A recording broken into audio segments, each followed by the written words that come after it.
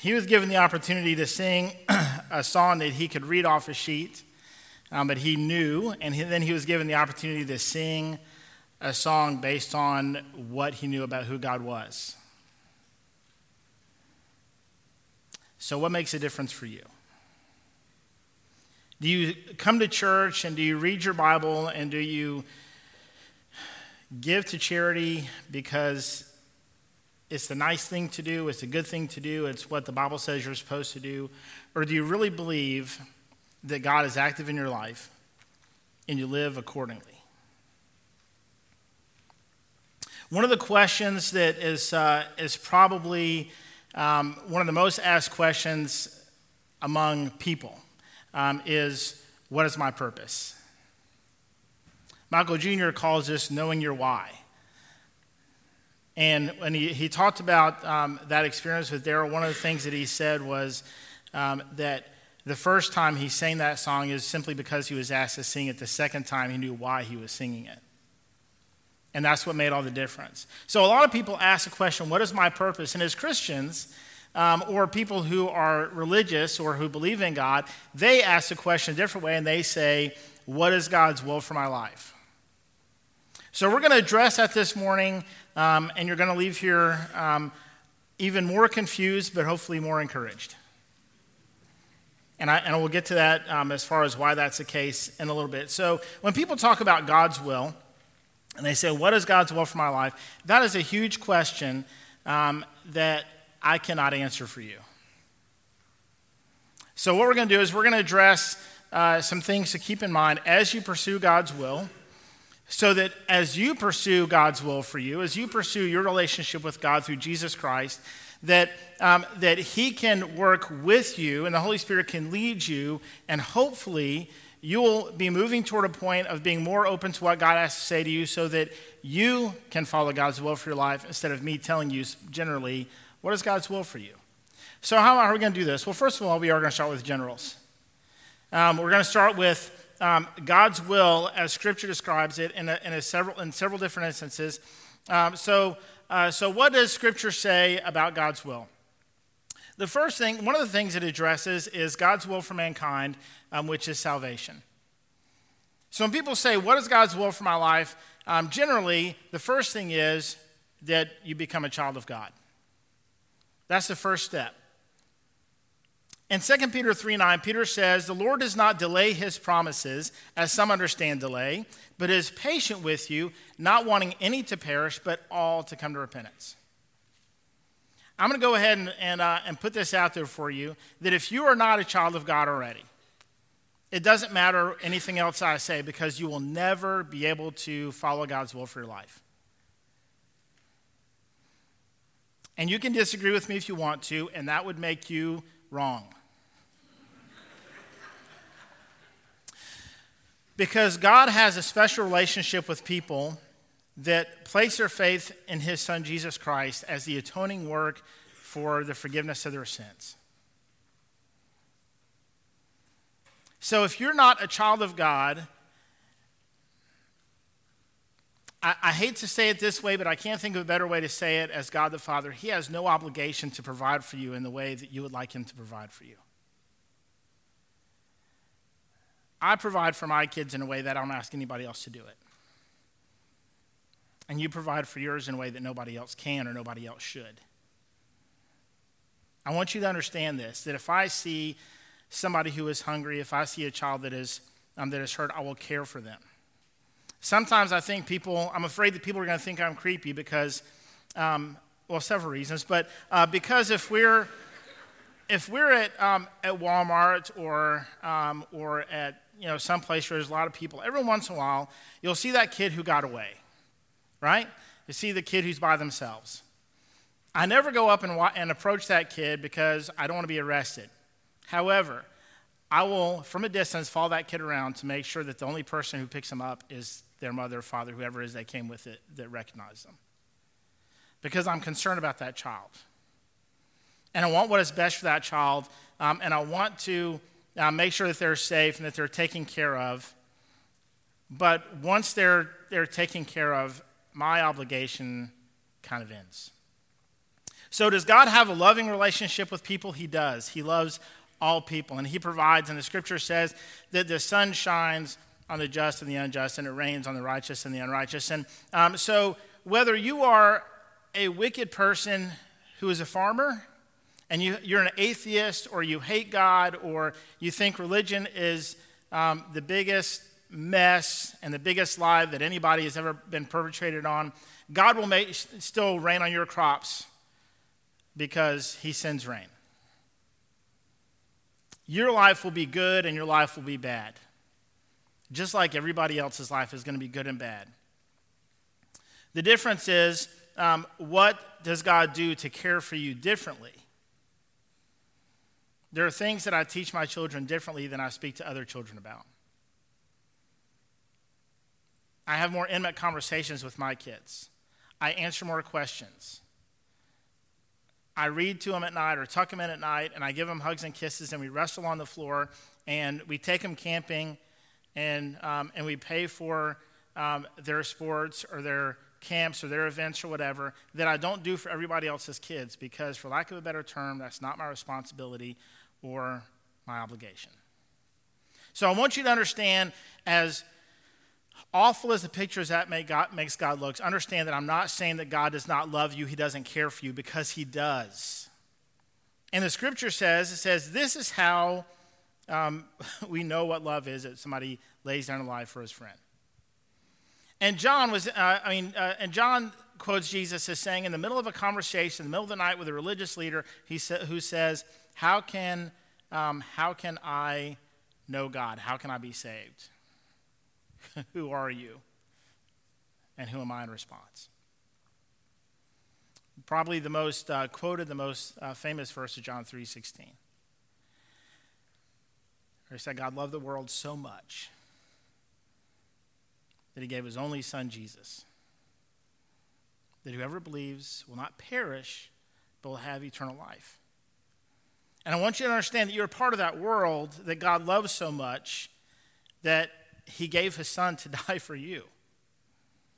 It's not about working hard. It's not about crossing your fingers on your deathbed and hoping you make it. It's not about giving the most to charity. It is about believing in Christ as the one who can forgive your sins, has already paid for your way to have a relationship with God. And then from that point forward, the good works that you do are simply an expression of appreciation for what God has done for you. I want you to understand that that is kind of the way that this works. And of course, that's a very thin and very narrow and very human understanding way of explaining it. It's overly simplistic. But I want you to understand that God is not giving up on you. And as Peter says, he is patient with you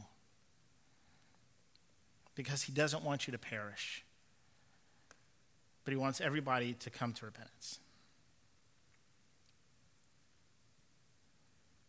So, and then in 1 Timothy 2:4, the scripture says, God wants everyone to be saved and to come to the knowledge of truth. God wants everyone to be saved and to come to the knowledge of the truth. So God's will for mankind, to start off with, his will for mankind is to have that relationship. It's to repent, and ultimately the term that we often use is for them to be saved. God wants you to be a part of his family. So understand that if you haven't taken that step, if you haven't received God's grace personally and said, all right, God, I'm going to trust you that I can't do this on my own. I can't make you happy by trying my best. So I'm just going to trust that what you said happened for me. It doesn't matter how much you've done. It doesn't matter how bad you are. And it doesn't matter how long you wait. You can't say Jesus is for children. And you can't say, I'm too bad. God would never forgive me. I was talking to somebody a few weeks ago, and he was concerned about his relationship with God based on a lot of the things that he had done years ago. and I pointed him to David. And David was an adulterer and a murderer after God had called him to be king, and after he was actually the king. And then I pointed to Paul. Paul was on his way to have Christians killed for being Christians when God called him to the ministry of serving Jesus Christ. And Paul changed the world because of the work specifically of a man named Barnabas. When nobody else believed that God had saved Paul and called him, Barnabas said, "Come on, guys. We all have our histories. And if God can save us, he can save Saul." And then they said, "Fine. Come on in." And his life was turned around, and his name was changed to Paul, and he went out preaching against what he had ever preached before. Living a life under the law and knowing everything that the law had to say, he went out and he preached that the law is no good for knowing God. In fact, he writes in Romans 3:20, essentially this is what he says. He says the purpose of the law is to show us that we need a Savior. The point of the law is not to save us, it's to make us aware that we cannot do this on our own. And it draws us to become dependent on God for our salvation. So Paul is one of the ones that had a worse history. If you're looking at how to become a Christian, Paul was not the best candidate. And yet, he is probably the greatest apostle in the church. Everybody had their place, and they were all amazing. But he had the greatest turnaround, went the farthest, and made the greatest impact. Even to the point of most of the New Testament is written by him, or a large portion of it. So Scripture talks about God's will for in the point of salvation. If you haven't made that decision, if you think that you're too bad, you are not. If you think it's too late, it's not. And God's will for you, to start off with, God's will for you is for you to come to repentance. For you to say, I will leave who I was, and I'll become who you've made me to be. So another part of God's will that's expressed in Scripture is man's treatment for each other. So we look at Zechariah 7, 9, and 10, and it says, the Lord of hosts says this, render true justice. Show faithful love and compassion to one another. Don't oppress the widow or the fatherless, the stranger, the poor, and do not plot evil in your hearts against one another. So essentially what he says is treat each other with kindness and goodness and make sure that each other is taken care of. All right, so those are basic general. Next one is the will for the individual. The will for the individual. Therefore, brothers, by the mercies of God, I urge you to present your bodies as a living sacrifice, holy and pleasing to God. This is your spiritual worship. Don't be conformed to this age, but be transformed by the renewing of your mind, so that you may discern what is the good, pleasing, and perfect will of God. All right? So again, God's individual, his will for you individually is salvation first, so that you can actually offer your life as an act of worship and as a living sacrifice for God to use you. All right, then we look at God's will for individual situations. And these aren't as clear, but there are some examples. One of them, even Jesus depended on God to direct him where he's supposed to go. So Jesus returned from the Jordan, full of the Holy Spirit, and was led by the Spirit in the wilderness for 40 days to be tempted by the devil. I want you to take a note here that he was led by the Spirit to be tempted by the devil. Do not be mistaken to think that anytime the Spirit leads you somewhere, that it's going to be an amazing, enjoyable time. But we also look at what we're told about Christ, that he endured everything that we endured. I personally think that's one of the things that makes him such an amazing intercessor for us. That's his job now. He sits at the right hand of the Father, and he intercedes on our behalf. So as we go through a rough time, Jesus looks at his Father and says, that's a tough one, been there. Little help. So Jesus was led into the wilderness, and he was led by the Spirit. And while he was there, he was tempted by the devil so that he could resist the temptation, so that he could maintain his purity, so that he could be the perfect sacrifice for us. All right. Another one is Luke 2:27. It says that it had been revealed to Simeon by the Holy Spirit that he would not see death before he saw the Lord's Messiah. And guided by the Spirit, he entered the temple complex as Joseph and Mary brought Jesus in for the circumcision. So God does lead us in individual situations, but then we also look at it this way. His will as a map for my life. His will is a map for my life. And the best verse that I can think of for this is John 10:27. My sheep hear my voice. I know them, and they follow me. If you want to know what God's will is for you, then the first thing that's important, of course, is to come to repentance, come to salvation, and then to listen for his voice. Learn to recognize his voice. Our little dog responds differently when I call her in versus when somebody else calls her in. And she has a tendency to run away because I'm a bad pet owner. But she does. She runs off. And it's to the point now where I don't feel like calling for her. I don't feel like yelling. So we have a glass storm door, and I just come up and I'm like, and I just sit there, and she comes running around the corner. She's a Chihuahua. She's like this big. So she just like, she goes flying across. And then she comes up and says, yes. So I was right off the porch. I don't know how you missed me. But it doesn't, I don't have to call her. I don't have to cry for her or whatever. She recognizes my way of calling her. And in the same way, I call her differently than somebody else does. And in the same way, God calls you differently than he calls me. He speaks to you differently than he speaks to me. And my experience is different. Randy, Ronnie, and I all have drastically different experiences of how God called us to ministry and how he called us to Harvest. All of us have different experiences.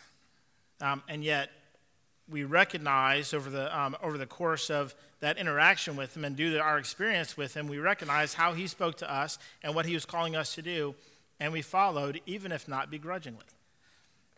All three of us had a hard time letting go of where we were to come here. So G. Campbell Morgan says this. He says, the doctrine of the inner light is not sufficiently taught.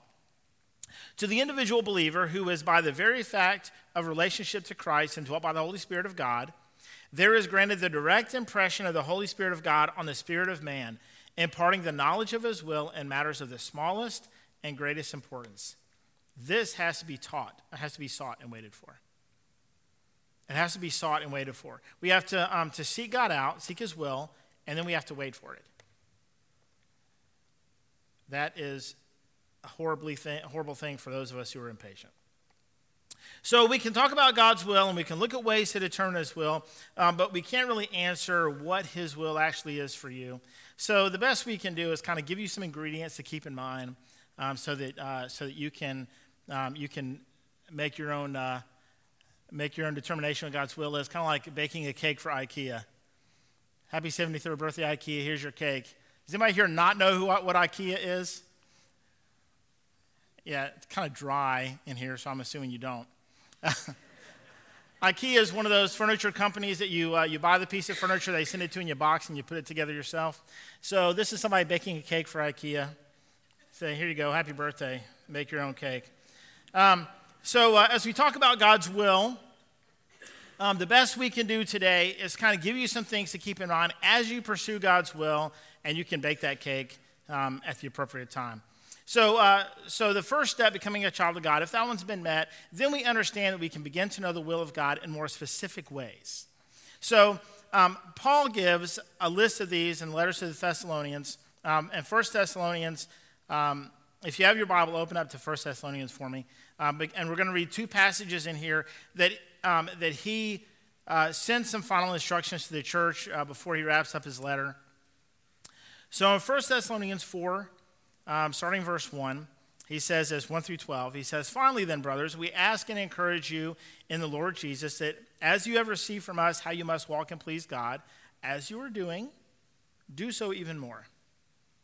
For you know what commands we gave you through the Lord Jesus.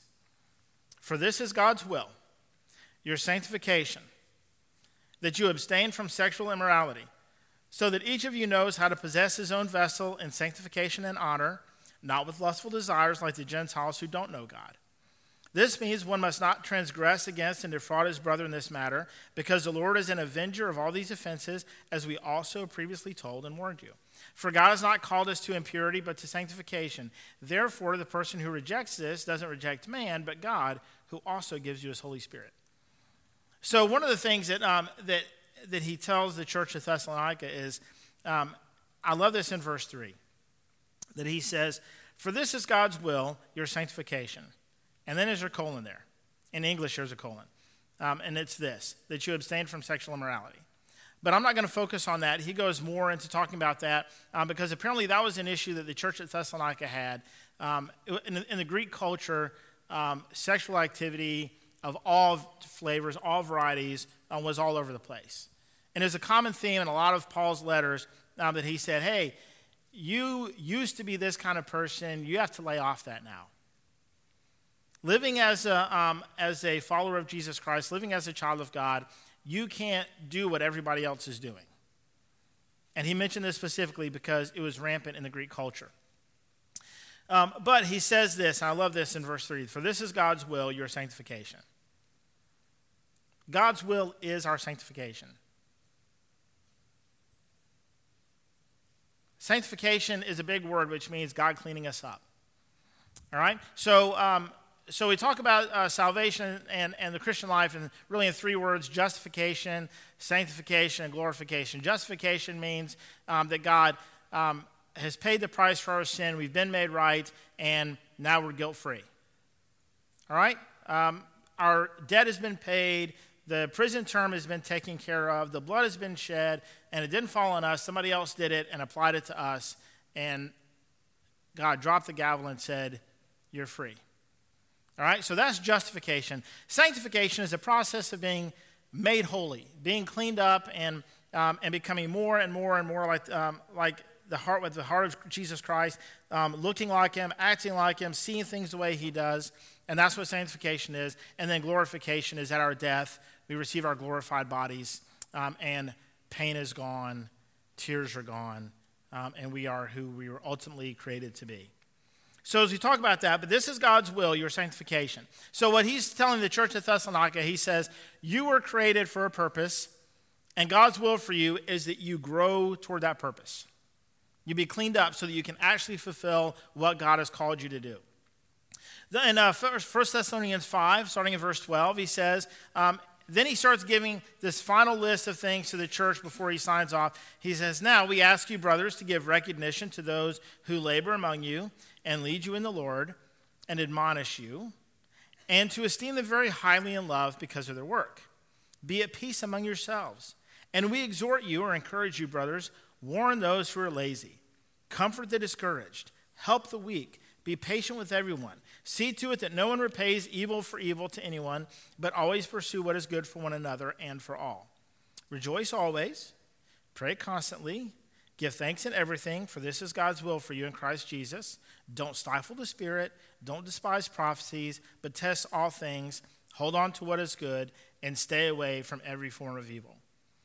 So those are Paul's kind of his last words to the church at Thessalonica in that first letter. He said, before I go, these are things for you guys to work on.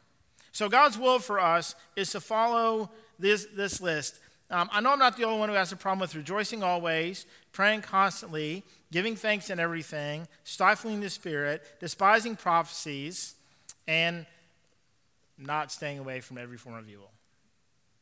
I can't be the only one. So this is God's will for us, to do these things. They're more specific.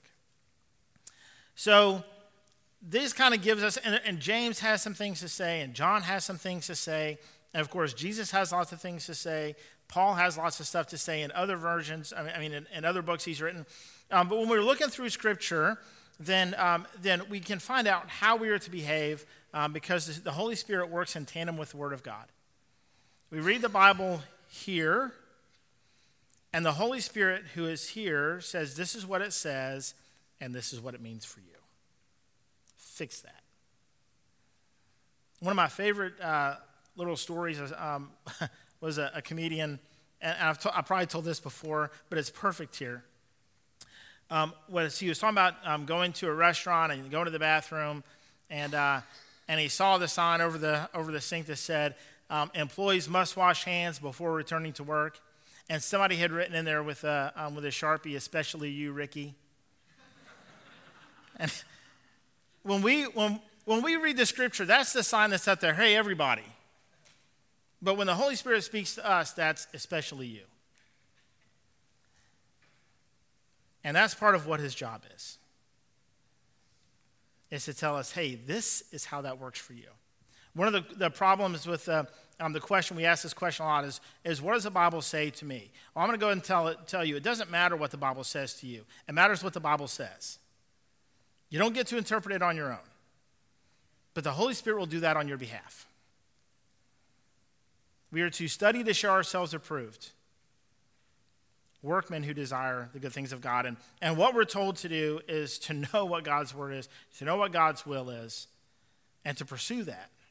And the Holy Spirit is the one who will make things clear for us and work with us to sanctify us, to move us more toward Christ-likeness. But our responsibility is diligence. So when we're looking at seeking God's will, there are some things for us to consider. And the first is the Bible clear in its instruction concerning my decision or my direction? So there are things that we don't have to pray about. I don't have to pray about if I need money, whether or not I should embezzle it from the church. I never have asked God, should I do this or not? Don't worry. I know the answer. We're good. Giving your receipts on time, that's a different issue, but I'm not embezzling money from the church. All right, so should that have been a private anyway, it's fine. But there are things we don't have to pray about. Should I kill my neighbor whose dog went to the bathroom on my yard? No, you don't pray about that. Sorry, Melissa and Frank, it's fine. But there are things we don't have to pray about.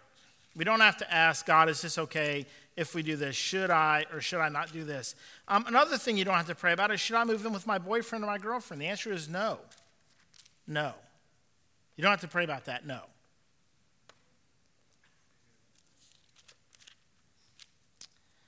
Here's what James says. Who is wise and understanding among you?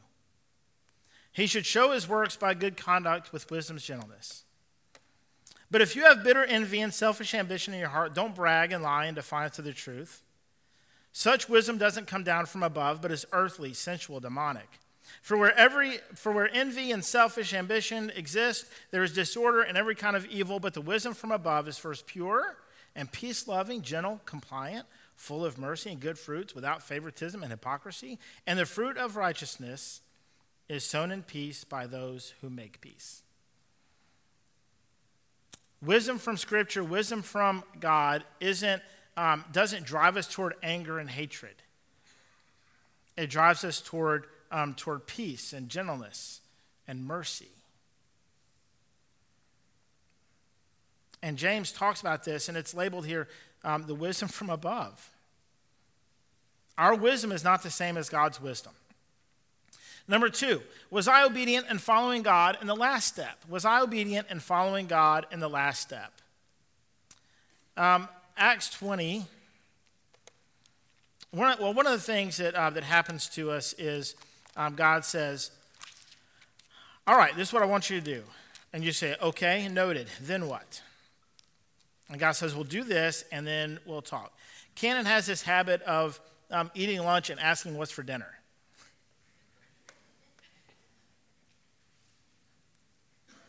And the answer is whatever you don't finish for lunch. But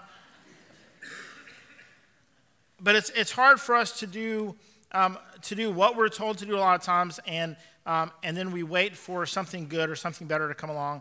After Paul, in Acts 20 and 21, Paul gives his farewell address to the Ephesians, And it says in verse 36, after he said this, he knelt down and prayed with all of them. There was a great deal of weeping by everyone, and embracing Paul, they kissed him, grieving most of all over his statement that they would never see his face again. Then they escorted him to the ship. After we tore ourselves away from them and set sail, we came by a direct route to Kos, the next day to Rhodes, and from there to Patara.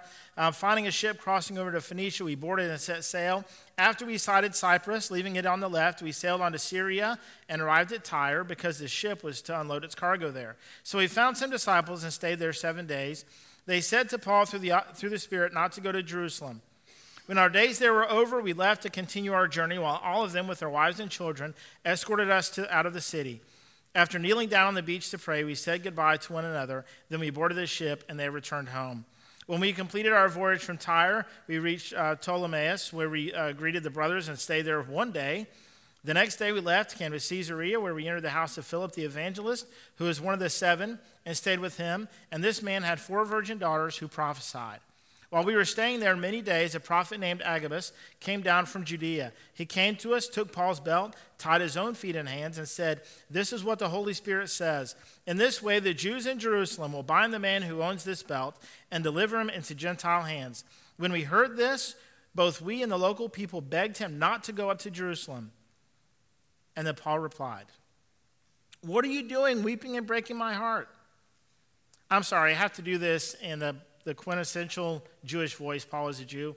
"What are you doing? You're weeping and breaking my heart." All right, so I'm just thinking Mel Brooks kind of coming out there a little bit. Paul's a mensch. All right, so he says, "I'm not ready to be bound, but also to die in Jerusalem for the name of the Lord Jesus." Since he would not be persuaded, we stopped talking and simply said, "The Lord's will be done." So Paul went from telling the Ephesians, he said, "I have to go. I'll be dead before I get a chance to come back." And then he went on and stopped at a place, and they found a church, and they spent a week there, got to know them a little bit, and then went and spent a day somewhere, and then it was prophesied over, and then he said, "Okay, well, I have to go. It's time for me to die, coming up pretty soon, so I'll never see you again either." And they were saying, "Don't go, don't go." Sounds familiar. Like the disciples telling Jesus, no, you don't have to do that. We'll protect you.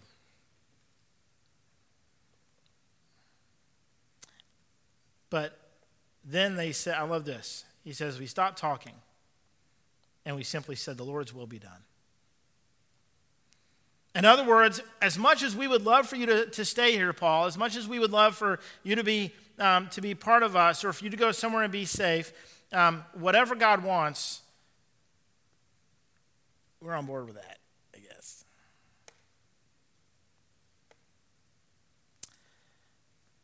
So, are we obedient and following God in the last step that we took, as Paul was? He could have stayed in Ephesus, because he said, "They especially wept when I told them they would never see my face again." He knew what was coming, and he said, "Well, I got to go die now." Not because he was excited about that, but look what his attitude was. I'm not ready only to be bound. I'm not only ready to be bound, but also to die in Jerusalem for the name of the Lord Jesus.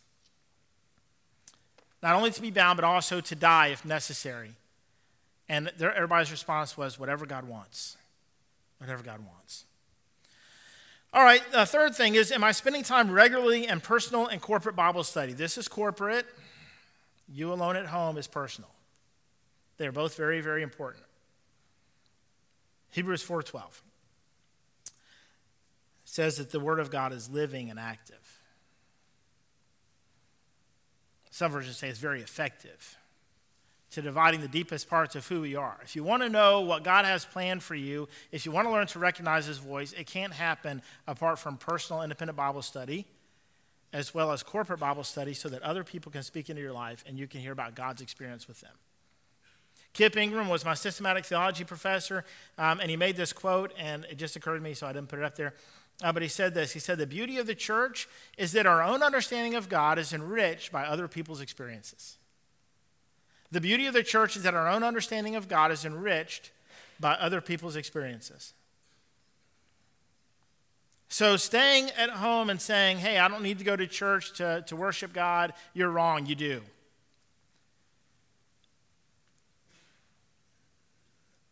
My father served, was in volunteer leadership for a long time under a well-known pastor. I mean, he's well-known in the South anyway. And he got to know him really well, and he would go on visits with him on occasion and stuff like that. And they went to visit somebody in the hospital. And he was a church member, but he never came to church. He was like the husband, I think it was like the husband of one of their active members, and they found out he was having surgery, so she asked, would you go visit my husband in the hospital? So he did. And the pastor said, as they were talking, he said, well, we hope to see you around the church some. And he said, I don't have to go to church to worship God. He said, I watch the messages on TV. And he said, all right, well, that's good, but Charles Stanley didn't come to your bedside, did he?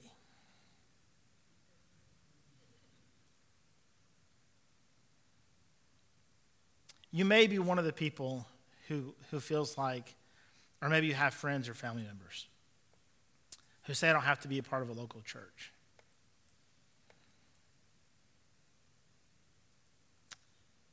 But where is the pastor that they watch on TV when they have a need? I will admit up front that we miss a lot of stuff. Randy and Ronnie and I do, Teresa does, Joyce does. We do the best with what we find out. So I'm gonna put this out there for you. Facebook is not the same as a call to the office. You laugh.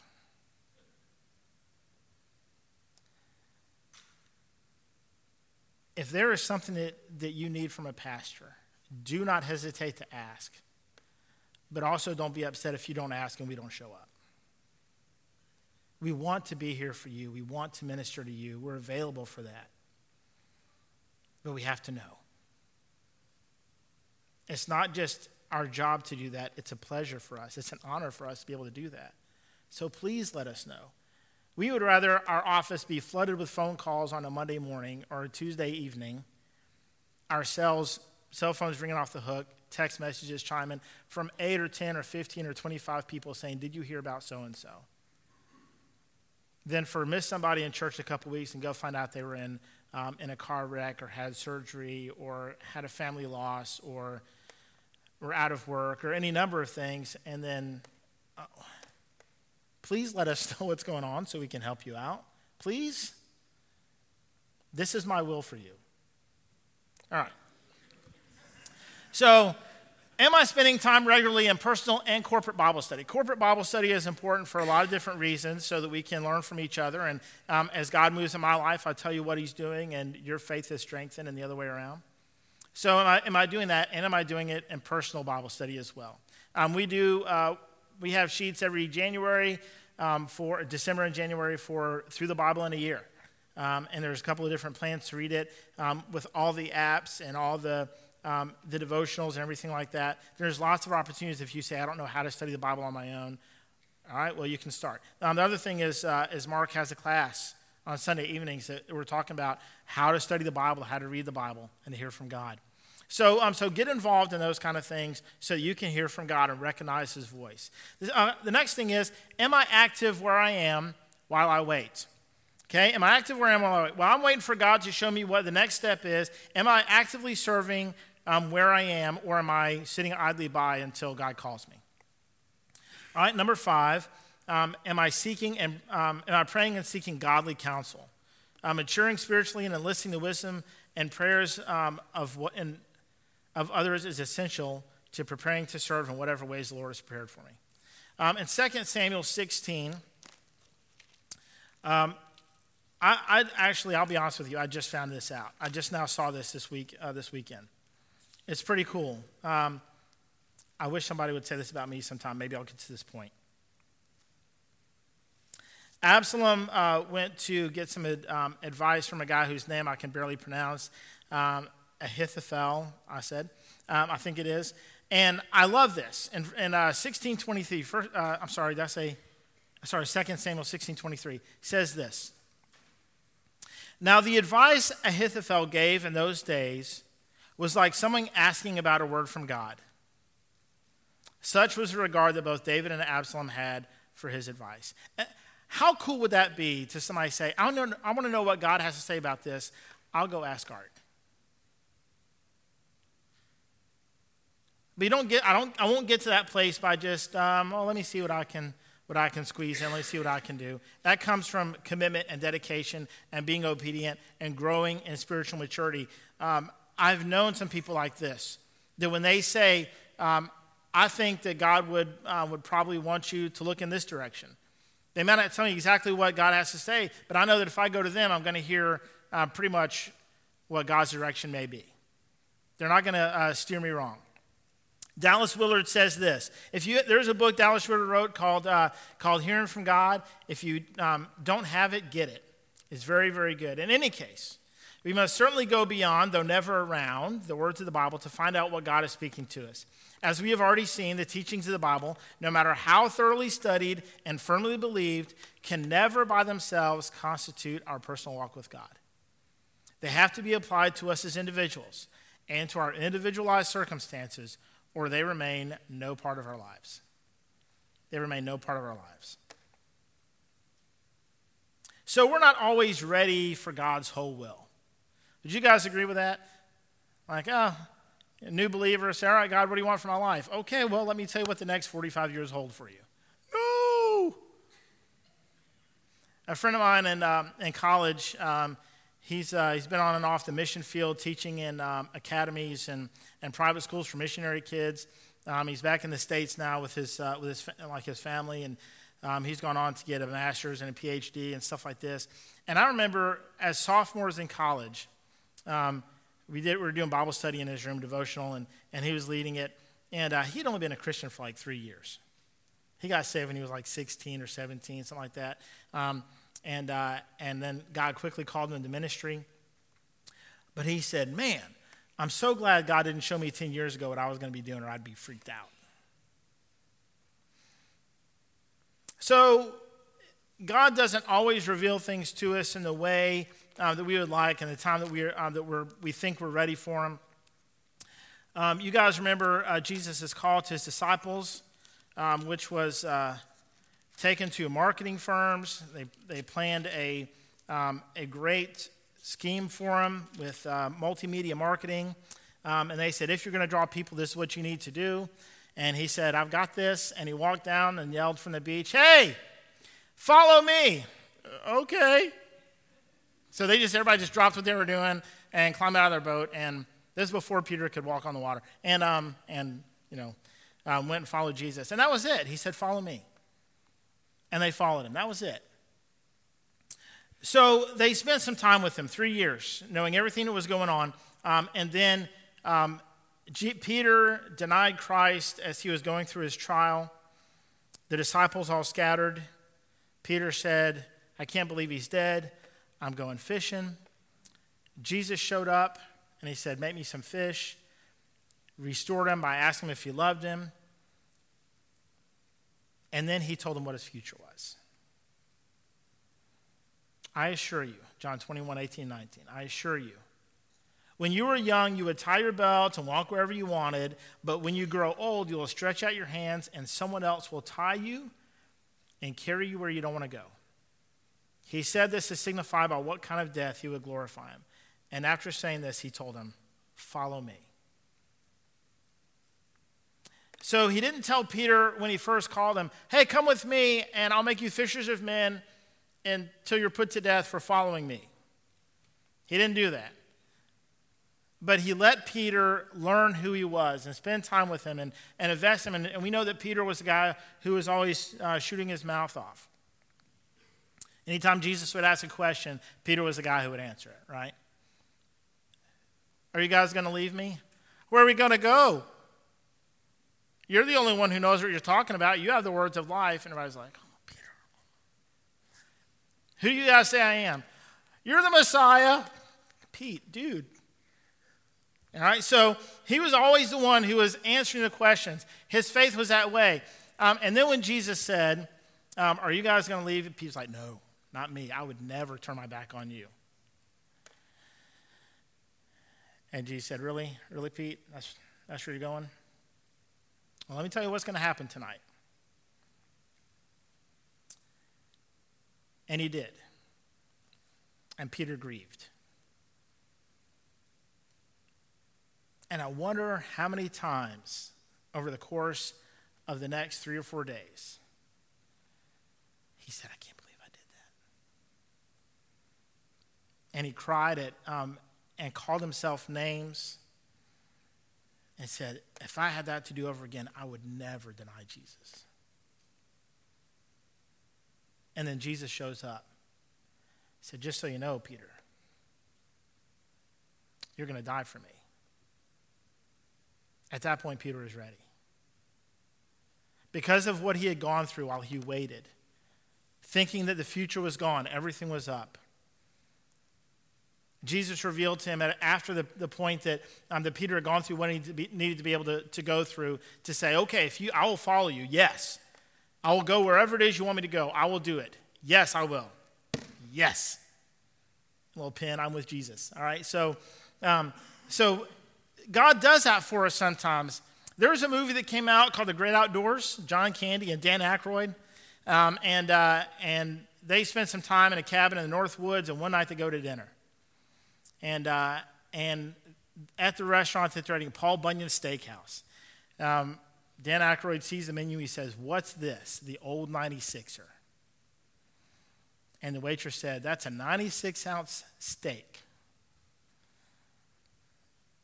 And if anybody at your table eats the whole thing, everybody eats free. So what do you think, Chet? You want to give it a shot? Bill?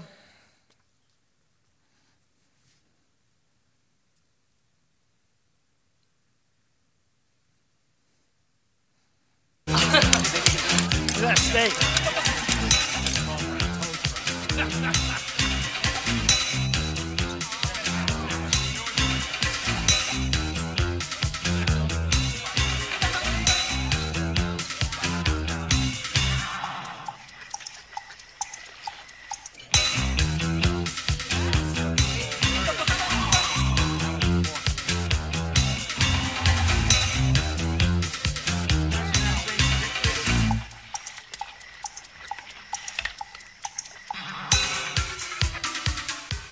How is he? That's good. Processing nicely. Processing very, very nicely. All right, continue.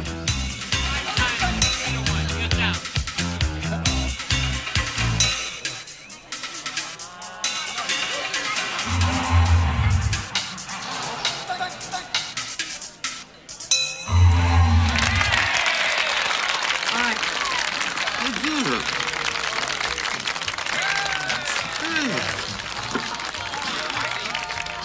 I think that just about does it. He's not done yet. Well, he may take a little while with that last bite, but it'll go down. That ain't the last bite. Well, sure it is. There's nothing on that plate but gristle and fat. Double the bet. Oh, God, no. No problem. Listen, if I can get a dessert down him, think you could throw in a couple of Paul Bunyan hats for the kids? If I can get some dessert down him, can you throw in some hats for the kids? Just think if you had said, yes, I will follow Christ, and he said, great, and he drops right in your lap, your entire future laid out for you. Tell me that wouldn't be your face. Tell me you wouldn't look just like that. See what this picture looks like. Would this be you? Tell me it comes up. There it is. Man, that'd be me right there. I don't want to go. Just imagine if God said, this is my will for you, and he laid the whole thing out. But the best way for us to take in God's will, no matter how big it is, no matter how overwhelming it seems, is to take the small bites of it, little bits at a time, just in the same way that John Candy did there.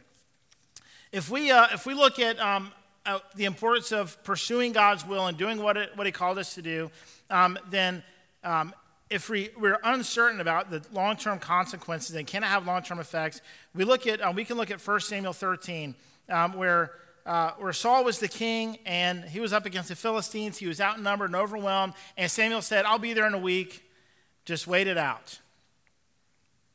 7 days go by, and Saul's like, "Man, the Philistines are coming."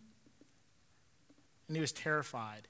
And he waited, and he waited, and he waited, and Samuel didn't show up. So Saul said, "You know what I'll do? I will go ahead and offer the sacrifice so that we can get God's favor and we can defeat the Philistines. We're largely outnumbered." As soon as he did it, Samuel shows up, and his question is, "What did you do?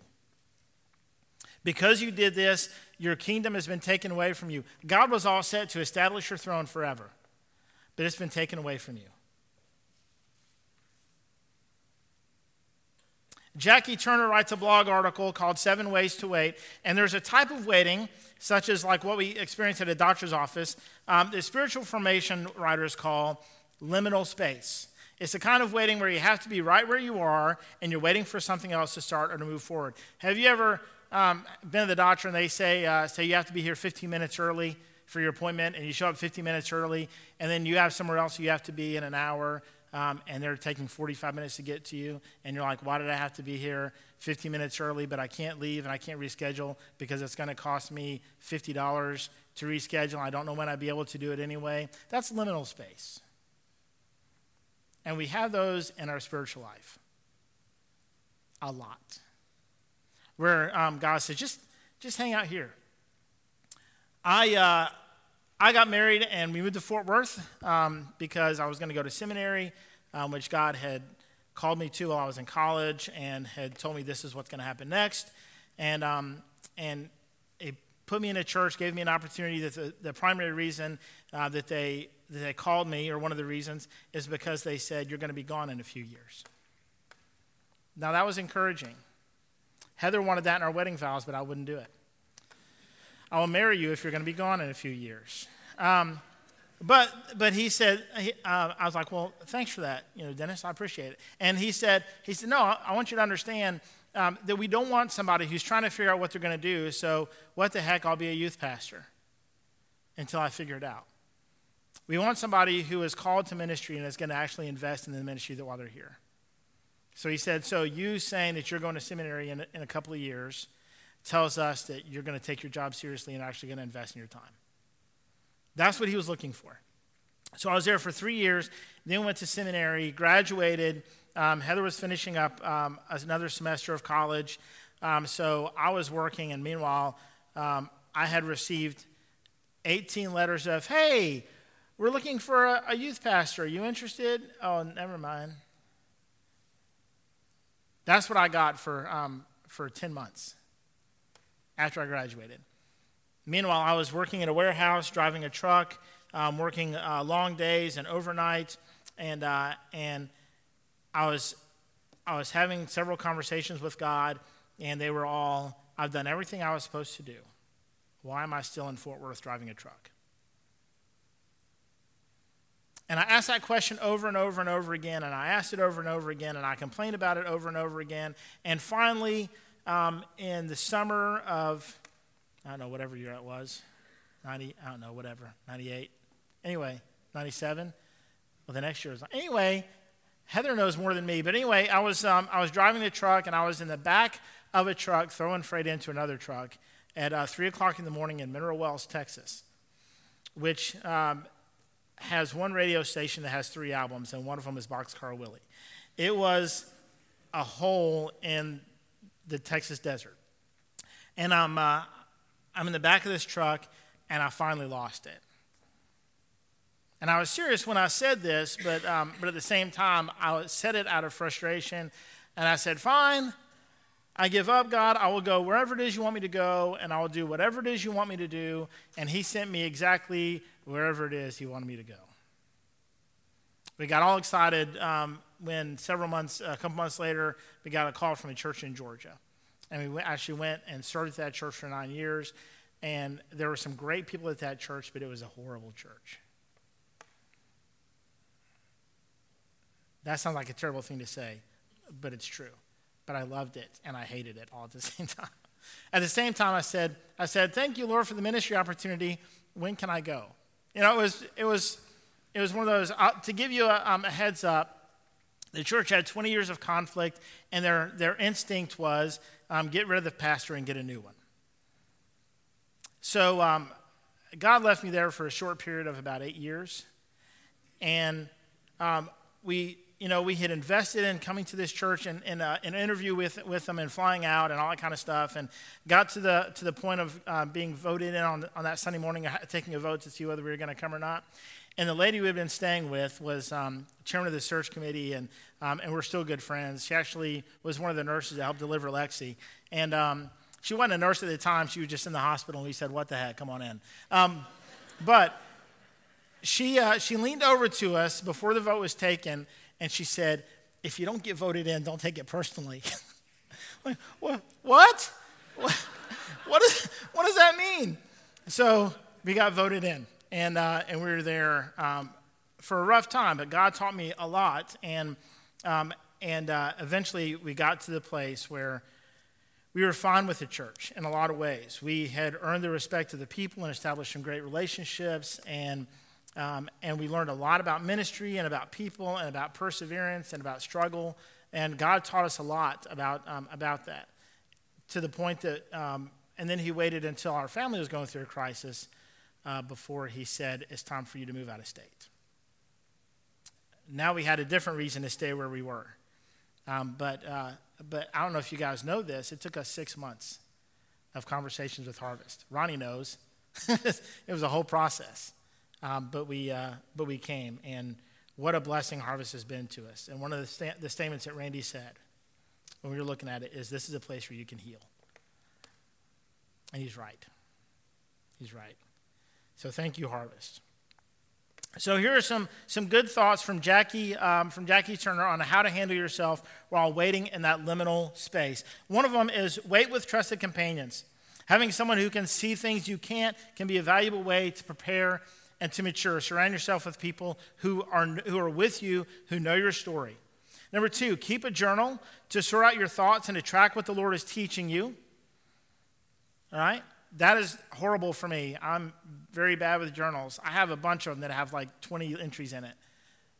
I have a bunch of them on my shelf that I'm like, hey, they go through like mid-February.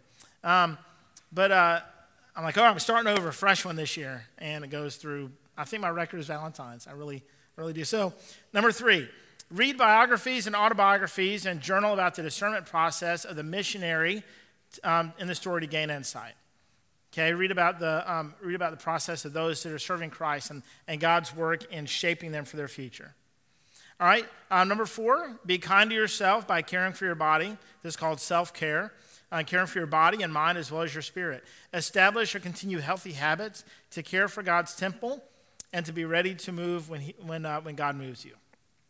Yes, I'm with you on this. Relax. All right, don't look at me and say, So number 5, I'm getting back into it. Just relax. All right, number 5, stay in the Word and in prayer. It's easy for us to say, you know what, I'm sick of it. I will ease back and maybe we give up. I don't know, but it's very hard. So we have to stay in the Word and stay in prayer. Number 6, actively resist isolation. It's easy to protect yourself by pulling away, but community is crucial. Find ways to serve, update others with your story, request prayer from others, and strengthen relationships. And number 7, find heroes who have endured difficult times and invest in relationships with them. Study the lives of Ruth, Job, Abraham, and David, and God does some of his best work while we wait. God does some of his best work while we wait. J.B. Phillips says of God's timing, if there is one thing that should be quite plain to those who accept the revelation of God in nature and the Bible, it's that he is never in a hurry. Long preparation, careful planning, and slow growth would seem to be the leading characteristics of spiritual life.